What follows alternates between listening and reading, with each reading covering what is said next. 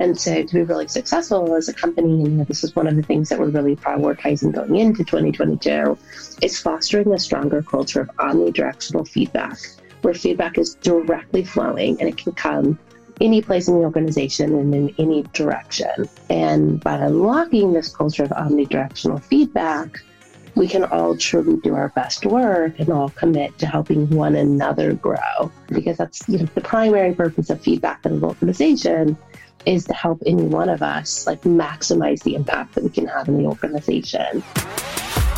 Welcome to Leveling Up, where you'll learn from leading experts in talent development and explore how leaders in some of the world's most successful businesses approach employee development, manager training, and more. Please subscribe wherever you listen to podcasts so you never miss an episode. You can also listen on our website at levelingup.co. Hey everyone, it's Mary, and today I am excited to share with you my episode with Kristen Dean Hayward, the head of people at Superhuman. Kristen joined Superhuman 2 years ago, and she's overseeing the company's recruiting, people, and workplace organizations. In today's episode, Kristen and I discuss the importance of examining the entire life cycle of the employee experience, omnidirectional feedback, and creating safe spaces. I enjoyed today's episode. I really hope you do as well. Hello, everyone. Today I'm here with Kristen Hayward, head of people at Superhuman. And if you're not familiar with Superhuman, I recommend checking it out. Kristen's going to fill us in on what Superhuman is and what her role is there, as well as a lot of different topics around the future of work and how Superhuman is approaching this. Kristen, thank you so much for being here. Thank you so much. I'm so excited to be here and to have the opportunity to chat with you further about this. Great. Well, I'd love to hear a little bit or share with our guests a little bit more about Superhuman and what the company does. And then we can dive into your background and take it from there.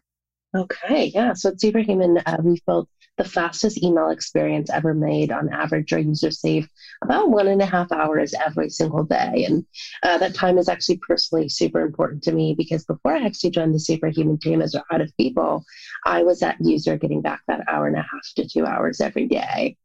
And next, we're building the fastest way for teams to collaborate. Nice. Are we expecting to see that early next year, or when is that being launched? Yeah. And so we're starting to build on that in Q1. And so we anticipate launching that in 2023. Wow. Exciting times. Well, we will share the links to Superhuman. Today, we're getting a little bit more into the behind the scenes. And I'd love to, before we jump into that, I'd love to hear a little bit more around your background and how you ended up in human resources and people operations. Yeah. Well, first of all, thank you so much for asking. So I worked my way through college working in retail. And most notably, I was an assistant store manager at Home Depot. And so through my role as an assistant store manager at Home Depot, it was really like a general management role. And in that role, I was responsible for many things, one of which was training and building my team. And so I learned as I was going through schooling that I really liked the intersection of where business strategy and people strategy came together. And so I decided when I graduated, I wanted to go into what at the time was called human resources. And my first job out of school was actually a store HR manager at Target. And in doing the entire employee life cycle, I learned I like the hiring part of it much better than the firing part. Unfortunately, at a large company like Target, you usually are letting 1 to 2 people go every single time you come in the door. And so I intentionally made the decision to go into recruiting first. And then what I learned is if you did a great job on the recruiting front, you spent a lot less time in the firing people role. And so as I've grown my career, I decided I wanted to oversee the entire employee lifecycle. And so I've been operating as a head of people for about the past 5 years now. And I've been lucky enough to work for some incredible startups like Superhuman most recently, but then also other great companies such as Flexboard and Zenefits. And you mentioned that you were a Superhuman customer first. Are you able to share that story of how you ended up transitioning from being a customer to head of people? That seems like an exciting way to get, into a cool company. Yeah, and so it's actually really cool. And so I started using Superhuman when I was the head of people for a company called Hustle, and none of our HR systems talked to one another. So I would get hundreds of emails a day with things like, a salary approval, for instance. But ideally, a great HRIS would automate all of those processes. This is the most email I'd ever received in my life. I was very overwhelmed with email. One of my coworkers was like, "Oh, have you tried Superhuman?" I was like, "What's Superhuman?" He's like, oh, it's a tool to help you manage your inbox. You'll get through your inbox twice as fast. And this was one of the things that I became hooked. And so over the first year, I was a power user referring many people that I knew. And one of the founders actually reached out to me and asked if I'd be willing to do interview training. And so it started as a simple interview training. It led to recruiting goal settings. And over the course of about a 9-month period, I kept finding opportunities to work deeper and deeper with this superhuman team.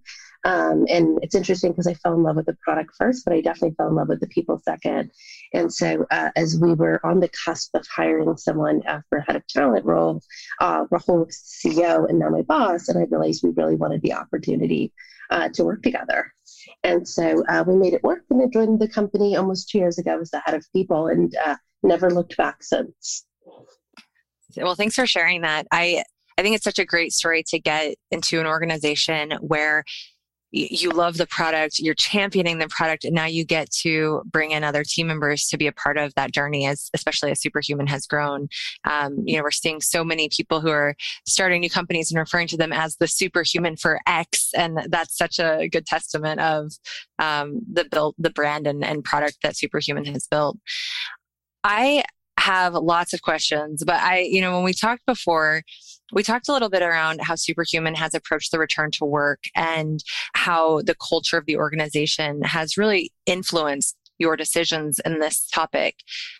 So what's going on, given we're 2 years past the beginning of the pandemic, you started at Superhuman during that time period. How has your team approached this topic and where are you headed? Yeah, that's a great question. So one thing that's very core in our people strategy is we try to avoid one size fits all wherever possible.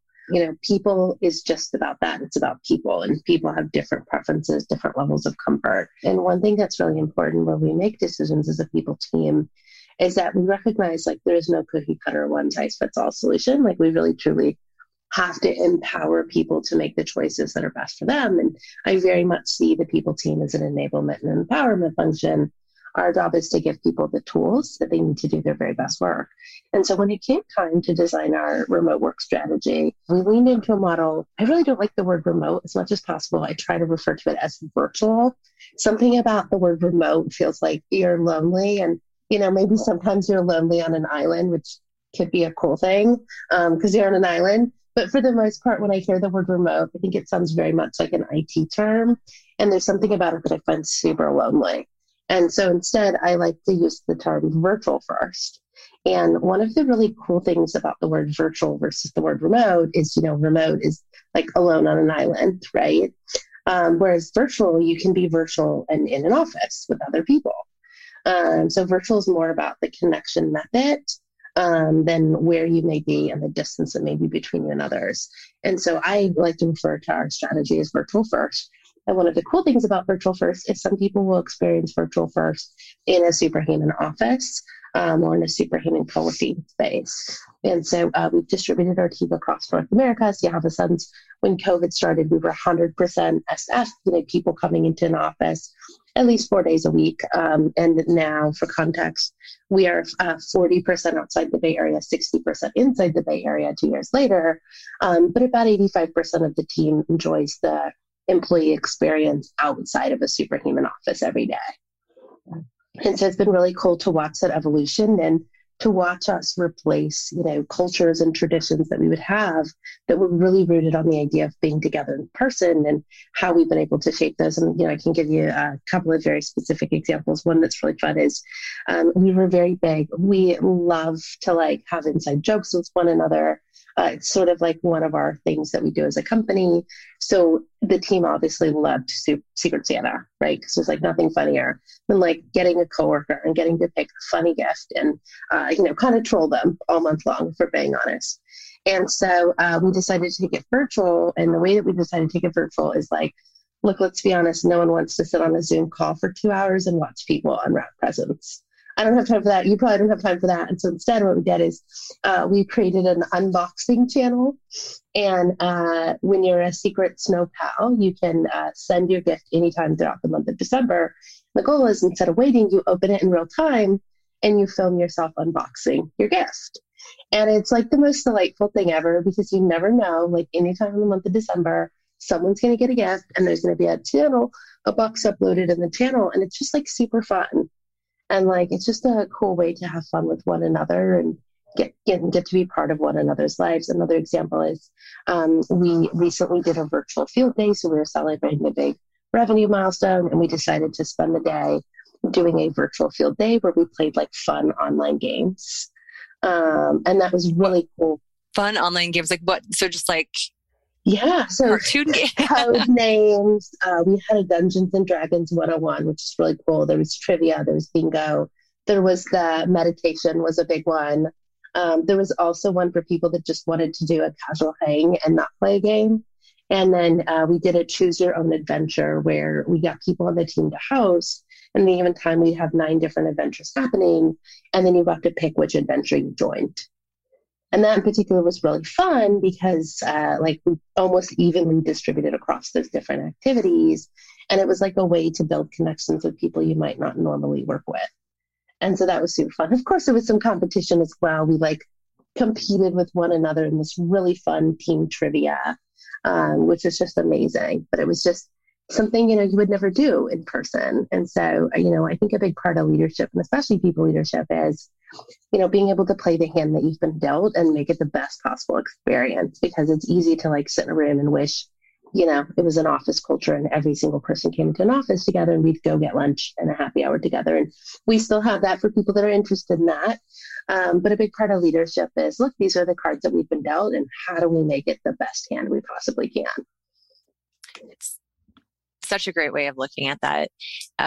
You mentioned earlier that you started your career kind of realizing that the recruitment piece was the most important part of it. And if you could do that correctly, you wouldn't have to be doing as much of the firing piece. But I imagine it also shapes a good portion of the culture that you have within Superhuman. The organization has grown quite a bit in the past year and a half. Is that fair to say? Yeah. So for context, when I started, we were 35 and we're now about 106. Right. So gosh, more than 3x the team size, and doing a remote field day sounds like something that you can only do with a team of people who work well together and are kind of excited about the same mission. So thanks for sharing that. I jumped the gun a little bit in terms of what your role is day to day. So you're responsible, of course, for those fun pieces, but of course, there's much, much more to your role. So can you give us a little bit of a walkthrough toward your... Yeah, that's a great question. And so I lead various teams that ultimately contribute different outcomes to the organization. And so when I look at my staff leadership team on the team today, I have a go-to-market and G&A recruiting leader named Elizabeth. So she oversees everything that's sort of more on the non-technical side of hiring. And then I have a technical recruiting lead named Adrian. He oversees hiring for engineering, analytics, product, and design. And both Elizabeth and Adrian have respective teams under them. And then I have Marie Kretlow. Marie Kretlow leads what we call team operations and experiences. Marie is the closest end-to-end owner of our employee experience. And so her team covers what we call community. Community is our workplace, both the physical spaces that we come together, such as our San Francisco office, which I'm joining us today, and then also our virtual community.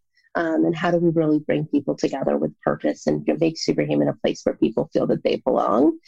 She also leads our internal communications efforts, and then also our people operations. I have an amazing executive ops partner named Avery, and her job, she supports myself and our head of customer. And really her role is, how does she help make us as efficient and as productive as we can possibly be? And then last but not least, I actually have 2 roles open on my team right now.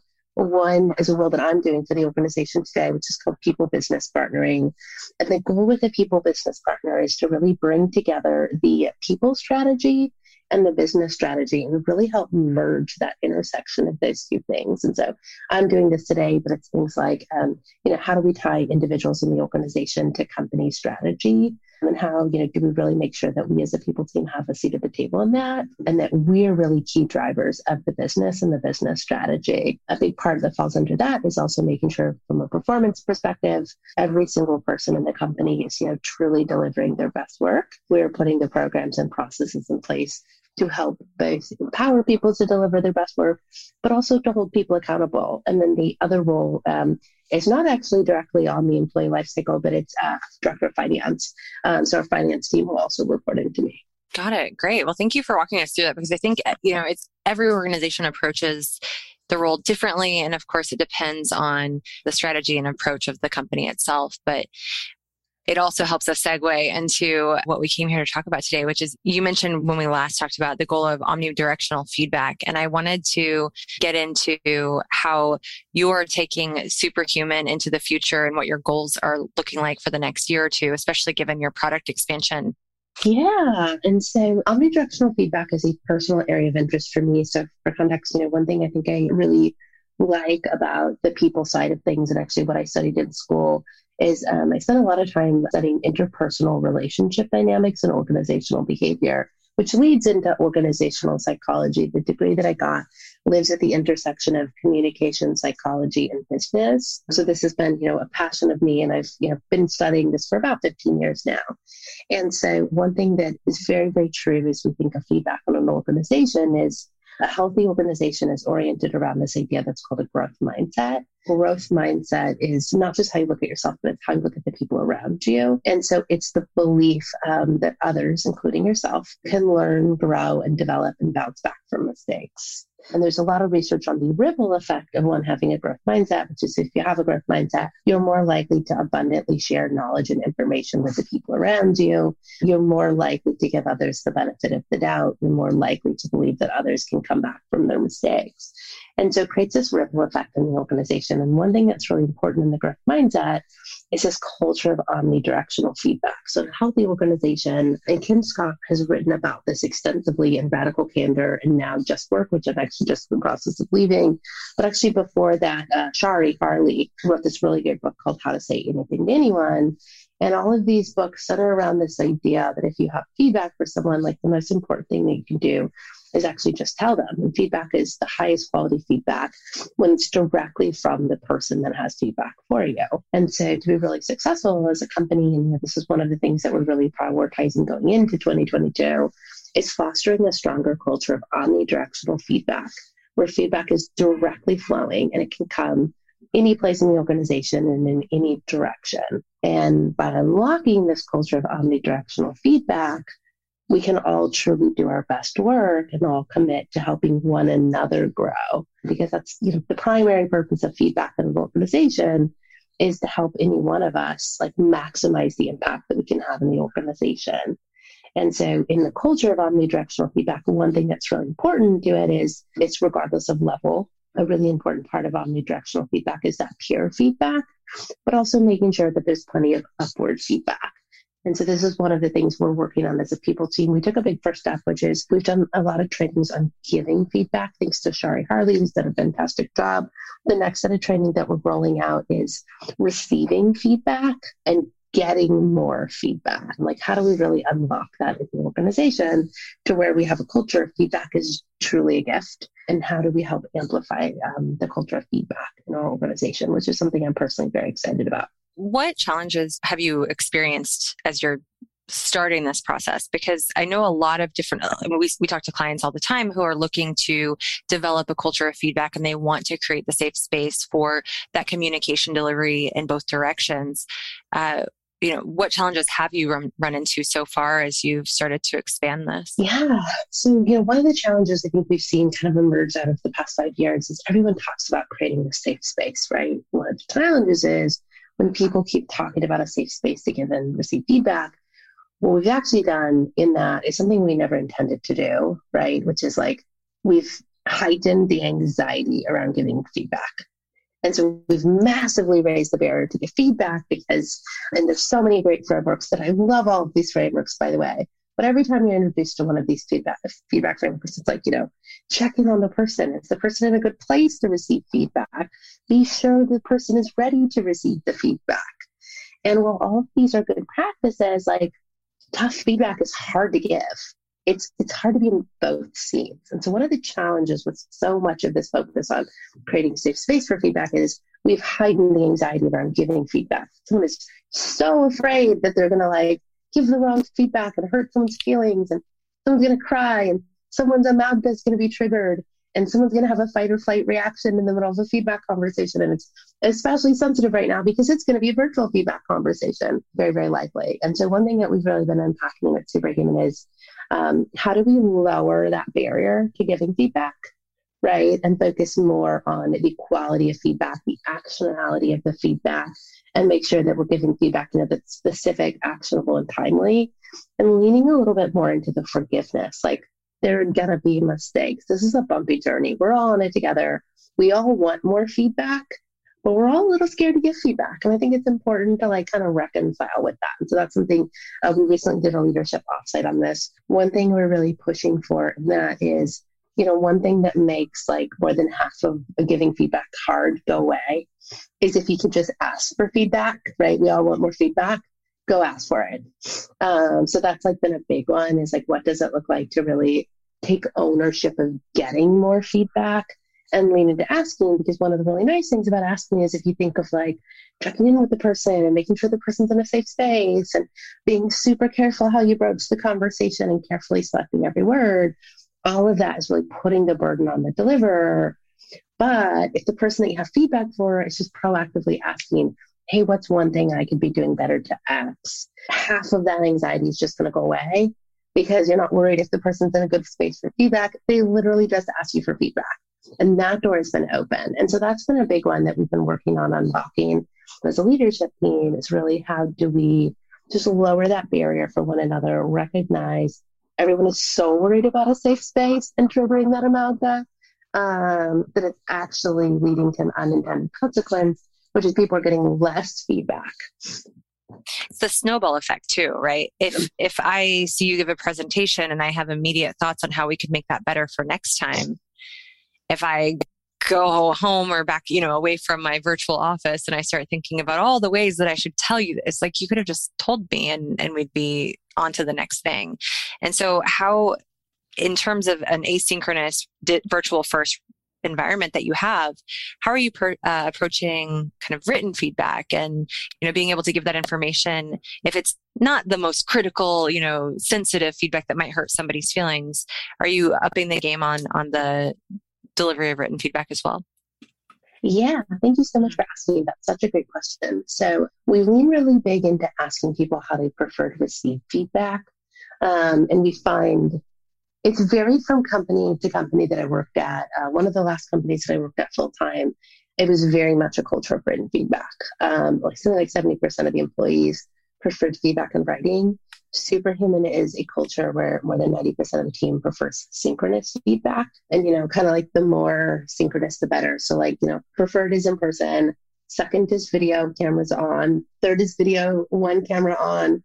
Fourth is phone, sort of like a trail to the point to where email and Slack are at the bottom, even below texting. We didn't do a lot of written feedback. The one thing I will say that we do that's written is we'll do document reviews. We will do those in writing. So more collaborative document. Exactly. I guess it begs the question as to what's just an opinion or perspective versus where does it cross into feedback? Do you see, right?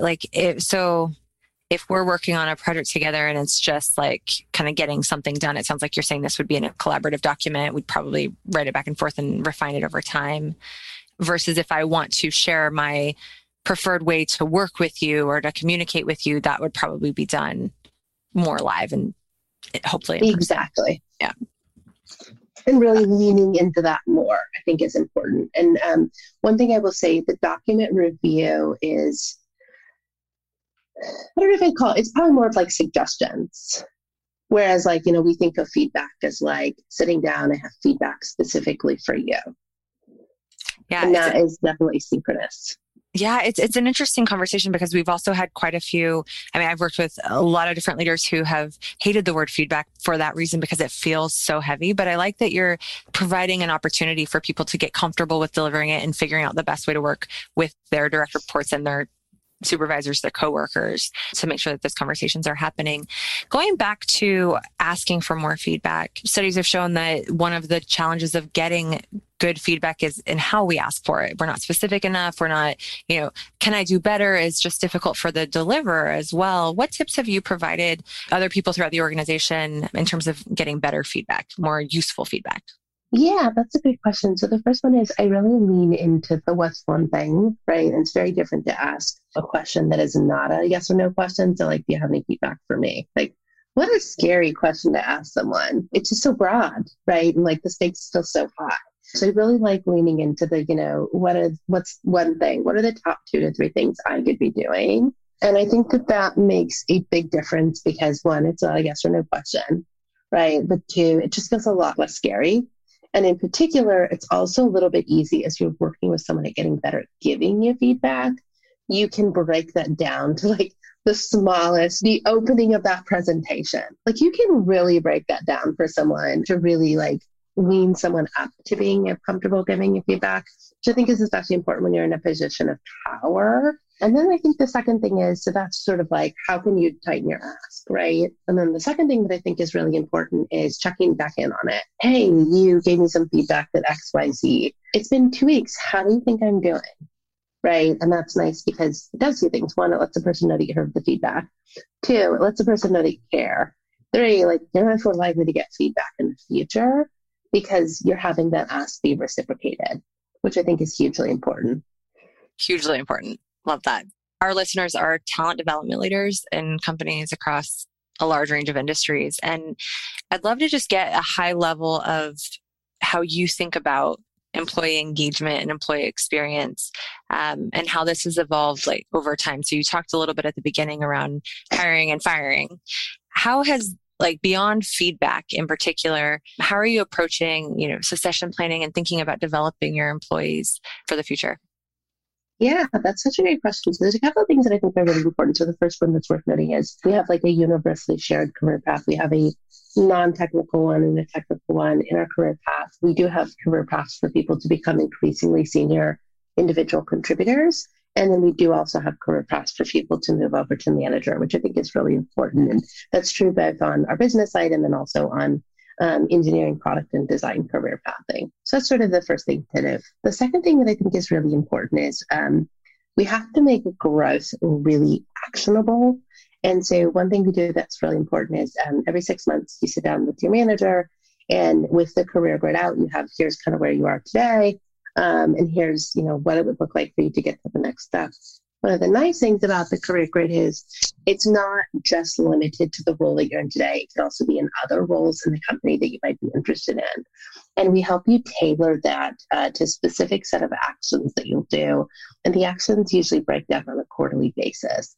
And the goal with that is we're always focused on how we help you develop your skills. And then a really important part of that is, as part of that skill development, we also give a $3,000 annual learning and development budget where we actively help you use that budget, which I think is super important, is making sure that it's a budget that you actually have the opportunity to use. It's huge. And one of the key things we measure managers on is that their team is on growth plans. And that, the growth plans are being created. One of our core jobs as managers is to help create an environment where people can do their absolute very best. And having a path for each person to grow is definitely something that's really important to help people do so. And the other thing that I think that we've done that's been really, really helpful is for roles that don't always have a clear career path. So, for instance, an engineer is a perfect example of there's always an opportunity to become an increasingly senior engineer. For context, we have engineering roles that ladder up to the VP level. So you kind of get a sense of engineering roles can become quite senior. Sometimes that career path can be a little bit less clear in customer facing roles. And so, one of the things we really encourage in our customer facing roles is to allow people to move across customer facing teams, and we do some rotations. So for instance, right now, people in our customer onboarding specialist role are having the opportunity to rotate into customer delight team. We've been able to turn customer onboarding roles into, customer success and account management roles where there's 2 different types of customer-facing career paths, which has been really, really key. And so, if you wanted to stay on the IC career path, You can more strategically manage customer relationships over time by becoming an account manager or customer success manager, or if you wanted to stay in the customer onboarding and customer delight team, there's also a path to management, which is key. Sounds like everybody has room to grow upward laterally. They can just refine their skills over time, and you've made that customizable for them. That's for all of our listeners who are thinking of, that HRBP role that you mentioned earlier. Great, Kristen, we're about out of time, but my final question is always, what resources are you leaning on to refine your own skills? Yeah, that's such a good question. So a couple of things that really stood out to me. The first one that's worth noting is I'm part of People Tech Partners, which is an organization of about 200 VP of people and chief people officers in the Bay Area. That in particular has been really great. It's been hugely useful. The other thing that's been a game changer is I work with an executive coach, Lindsay Niels, over at Elevate Leadership, and she's just been incredible to work with. It's been really, really helpful for me. One challenge that I think individuals can have in the head of people type role is in the head of people type role, you're helping everyone around you grow, but there's not necessarily someone internally that's going to help you level up and grow. And so that in particular has been really huge for me. Yeah, having that partner is always so core. And of course, we believe strongly in coaching. So that's great to hear that you have a great coach. Well, we're all out of time. I really appreciate your transparency and candidness around what you're working on at Superhuman. And I know our listeners will as well. Do you have any final thoughts that you'd like to add before we wrap up here? I just wanted to say thank you so much. I really appreciate this. Well, thank you for being here. Thanks for listening. If you enjoyed this episode, please subscribe wherever you listen to podcasts. We're on Stitcher, Spotify, and Apple Podcasts. Head over to levelingup.co to join our newsletter and to find past episodes.